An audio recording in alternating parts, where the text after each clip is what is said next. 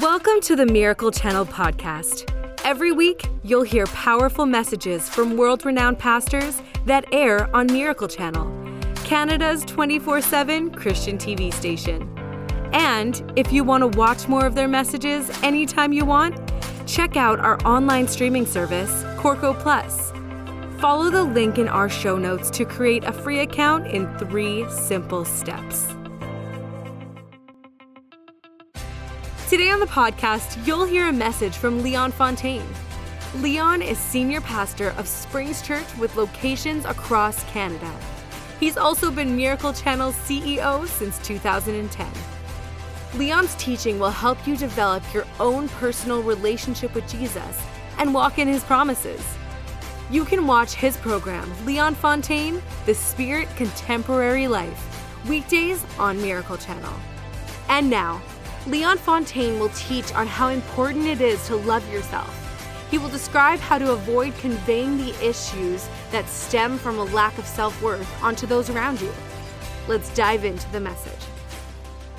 In James chapter 2 and verse 8, it says, "If indeed you really fulfill the royal law, in accordance with the scriptures, you shall love your neighbor as you love yourself." It says you'll do well. Most of the problems you experience in your relationships are not about your spouse. They're in you.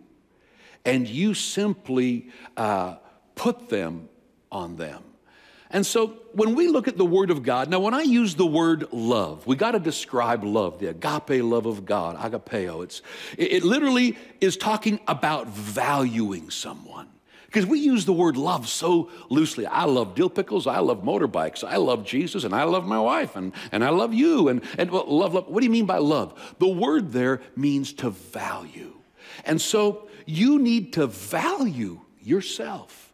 You know, the religion, I don't know where it went wrong in Christianity, but we begin somewhere and it's hundreds of years ago, if not thousands or so, but people begin to look and feel like we've got to beat people up with the Bible, slap them silly, knock them off their seat, make them feel shame, make them feel disgusted with themselves. And we do this in a way, we think we're helping.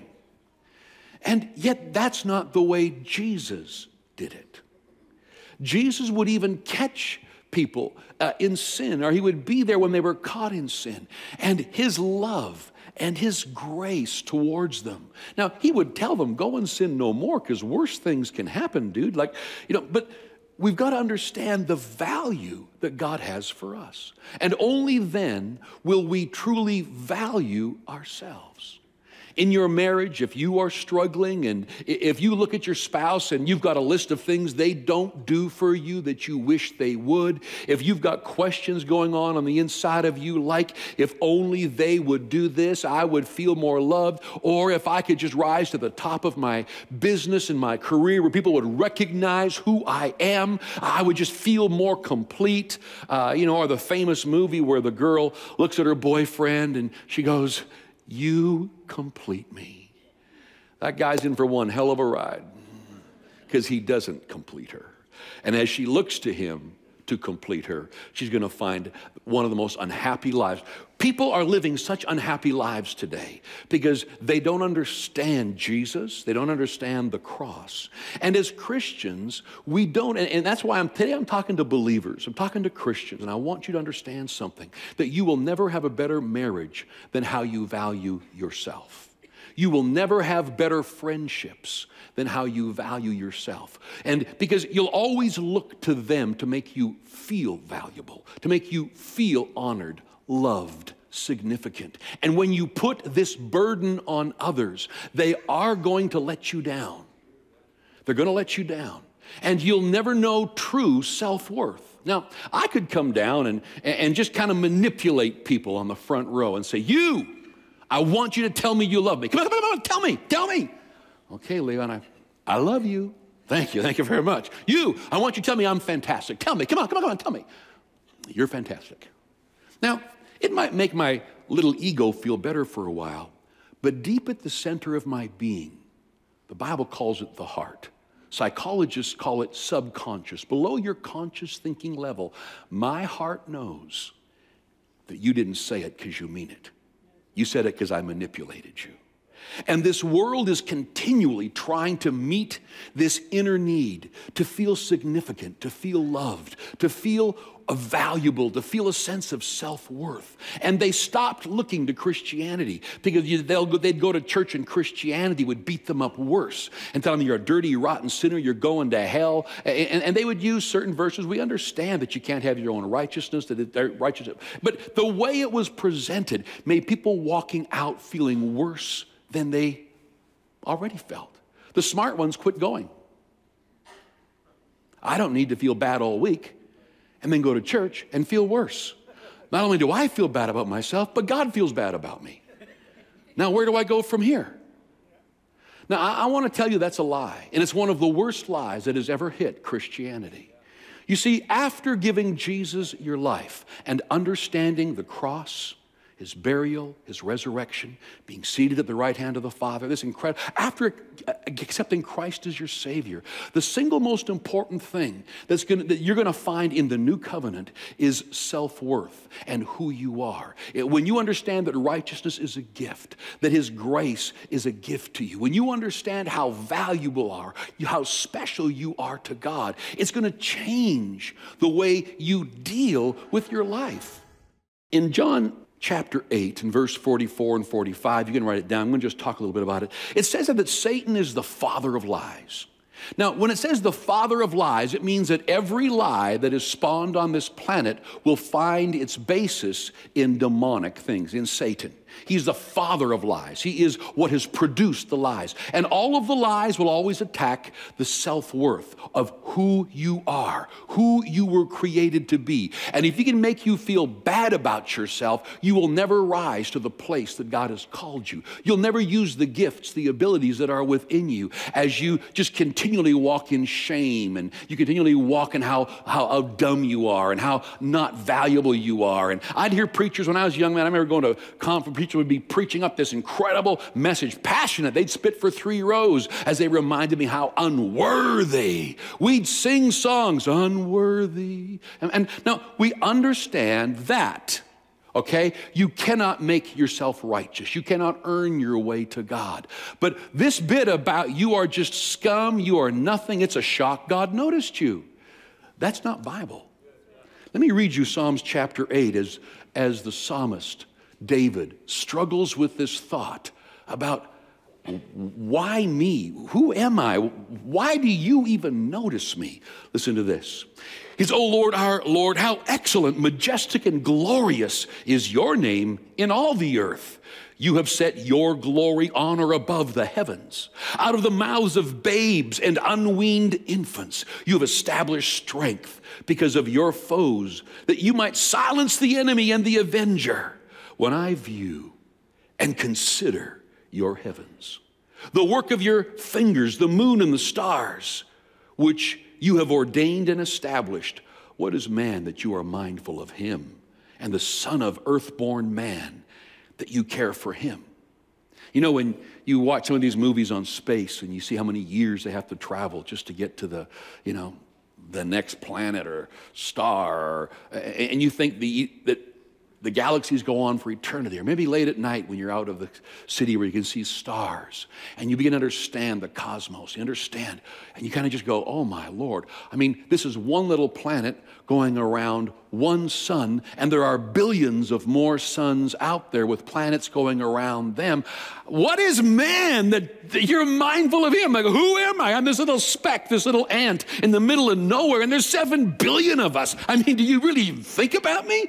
And yet the Bible talks about the hairs of your head being numbered, that he's in love with you, watching everything about you. So here's what he goes on to say. He says, "Yet you have made him but a little lower than God." Now, in your King James Bible and in some of the translations, it'll say a little lower than the angels. And the word there in the Hebrew is Elohim, which is literally the Godhead. But when they were translating, I think they just struggled with it. They couldn't believe that God would say that mankind was made just a little lower than him. So they put the word angels in there because it can be used kind of like for heavenly beings. But it says, you've made man a little lower than God for our heavenly beings, and you have crowned him with glory and honor. Okay, let's just stop right there. You've crowned him with glory, and we don't use words like glory. You know, you can use the words dignity and worth. If you look up a lot of if you work in the social spectrum, if you go to a lot of social areas of working with people, they talk a lot about dignity and worth and conducting yourself in a way that brings dignity and worth to whoever you're working with, regardless of if they're alcoholics, regardless of if you're living on the streets. There's a dignity and a worth that needs to be brought to mankind. Even our social services understand that. But in this term of glory and honor, it says he is crowned. The word crown means you're a king. When the Bible taught, people say, well, Leon, we're just sinners saved by grace. No, you're actually wrong.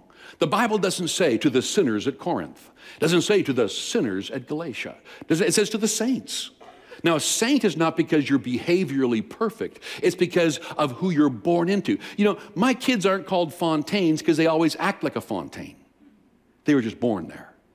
When you give your life to Jesus Christ and you are born again, you're born into the family of God. And what the psalmist is declaring here is that what is man that you are mindful of him? And then he goes, but whoa, you made us just a little bit lower than you. You crowned us with dignity and with worth. You've made him to have dominion over the work of your hands. You've put all things under man's feet, all the sheep, the oxen, yes, the beasts of the field, the birds of the air, the fish of the sea, and whatever passes along the paths of the sea. Oh, Lord, how excellent, majestic, and glorious is your name in all the world. The psalmist is getting a little dose of self-worth going, whoa, how can you even be mindful of me? And then he begins by the Spirit of God to declare and prophesy who man is according to God. Not who man is according to some negative preacher. Not who man is according to what religion is. Almost every religion on the planet is going to make you suffer and try to earn your way into a God's good graces.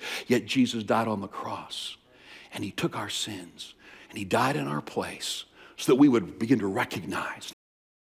Now, here's an interesting thing. The devil's a liar. I mean, he's a father of lies. But yet the Bible says Jesus has defeated him and stripped him of his power. But yet he's very powerful in this area. Listen to me closely. He's very powerful at making you believe lies.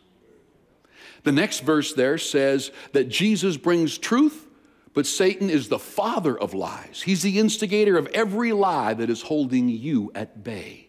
Every lie that makes you just, struggle in life comes from the enemy, and he will mess with your mind. The battlefield is the mind. If you don't renew your mind with the truths of God's word, you'll continually be trying to change yourself. Now, I'm going to say something, and I'm not going to deal with it today. It'll be a part of this series. The most unhappy people I've ever met are the people who are trying so hard to change.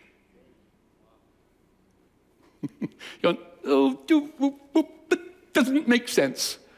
That is because people don't understand God's way of bringing change. Isn't for you to try to become. I'm trying to become. No, it's for you to just know who you are. Nothing in the new covenant shows us mankind trying to become. Because deep inside, it's like me asking you to tell me you love me. When someone is going, I'm just trying so hard to become what I'm supposed to be, that you're subtly telling yourself you're not. But the Bible says that you are. Why are you accepted, forgiven, loved? Why are you going to heaven? Why? Because of Jesus, not because you earned it. And so this thing called self-worth, this sense of significance, this sense of being loved, appreciated, knowing who you are, if you ever put it on anybody else, your life is going to begin to go down.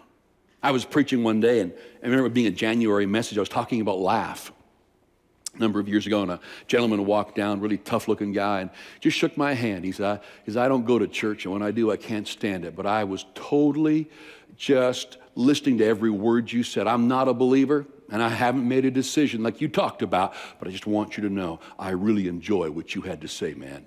He turned around and walked off. So I said, love you, man. Ooh, mistake. He turned around and he got mad, puts his finger under my nose and says, don't you tell me you love me, you don't know me. That's hypocritical. He literally thought I was being a hypocrite for saying words that I didn't mean because I couldn't mean it if I didn't know him, which means I'd have to know him for him to earn my love. I didn't love him because of who he was. I loved him because of who I was and who Jesus was in me. And so I said, come here. He come over mad. I said, you have any children? Yeah. I said, when you're a baby, you held the baby in your arms. I said, you didn't know who they were. You didn't know what they were going to do. Didn't know how they were going to turn out. Did you love them? Well, yeah. I said, exactly. We can love people who have never earned our love. In fact, babies do nothing to earn our love. They poop their pants, they pee their pants. You got to change them. They're the best birth control on the planet is a crying baby all night for a couple who are trying to have some kind of intimacy. I mean, you can't sleep. Babies, come on. There's nothing about them that is earning the love, yet you would take a bullet for any little child in a second. Why? Because you've bestowed your love on them. You've chosen to love them. They are in your family, and you are in love. Well, when you give your life to Jesus Christ, you're in God's family. He's in love with you. And if you look outside of yourself for this sense of significance, this sense of value, this sense of love, you married couples, if you have ever put this on your spouse, it's the reason your marriage is struggling, because your wife will never meet your expectations that you need to feel the way you want to feel. Ladies, that man could never meet your expectations for you to sense the significance, the love, the value that you need. Never. So we've got to get it from an all-loving God. We've got to get our value, our significance, our sense of self-worth has to come from God. Then, of course, you can be loved by your spouse. Of course, you can reach out and have conversations about making your marriage better. But don't ever look at somebody to meet the deepest need of your identity, who you are, your self-worth, your value, this love that only God can give. When you do that, you're going to have a life of struggle. And it's never going to go up. It's always going to go down. What are your expectations on the people around you? Reminds me of that stupid story of a guy and a seagull. He's outside on the beach, and a seagull flies by. Does this massive poop right in the air. Hits him square in the face, dripping all down his face. He's so upset. He's screaming at that seagull as it flies off. And he says, you come back here and you clean this up. This mess is your fault. I'm not touching it. You come back. And of course, the seagull flew away. He goes home to his wife and he's all upset and mad and tells her the story. This stupid seagull that pooped on me, didn't come back and clean this mess up. And his wife's looking at him. He's got poop dripping down his face. She doesn't even want to sit close to him at the supper table. Then they go to bed that night and he's feeling a little fun. She's not. He stinks like seagull poop, and it's still on his face because he's waiting for the seagull to come back and clean up the mess it caused. Then he goes to work the next day, and he tells all the friends there, didn't have a shower because he didn't want to clean off the mess that the seagull caused. Seagull can come back and clean his mess up for Pete's sake. And so no one wants to sit with him at coffee. Now he's blaming the seagull for the fact his wife won't touch him. He's blaming the seagull for the fact none of his buddies will have lunch with him. And then he wants to go out for supper with his friends, and nobody wants him to take much because he stinks. He's got seagull poop all down his face. And his expectation is the seagull's going to come back and clean up this mess.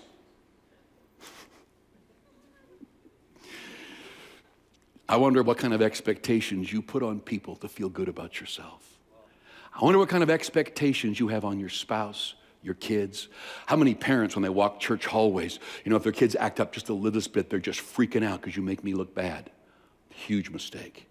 You don't look bad because of your kids acting up. You look bad expecting them to make you look good, as though that's where you get your self-worth from. You okay? You with me on this so far? When you look to God's word, it is stunning in the New Testament as you look at all the verses that talk about how loved you are, how invested God is in you. And for our time is up, let me give you our last verse, 1 John 4:16. And we know, understand, recognize, are conscious of by observation and by experience. This is the Amplified, you can tell. And we believe, adhere to, and put faith in and rely on the love God cherishes for us. God is love, and he who dwells and continues in love dwells and continues in God, and God dwells and continues in him. Thanks for joining us today. Make sure you subscribe to this podcast to hear more great messages from inspiring teachers like Leon Fontaine. Rate this podcast and write a review if you haven't already. and share this message so others can be encouraged by this teaching too. So subscribe, rate, review, and share. We hope you were inspired by today's message. God bless.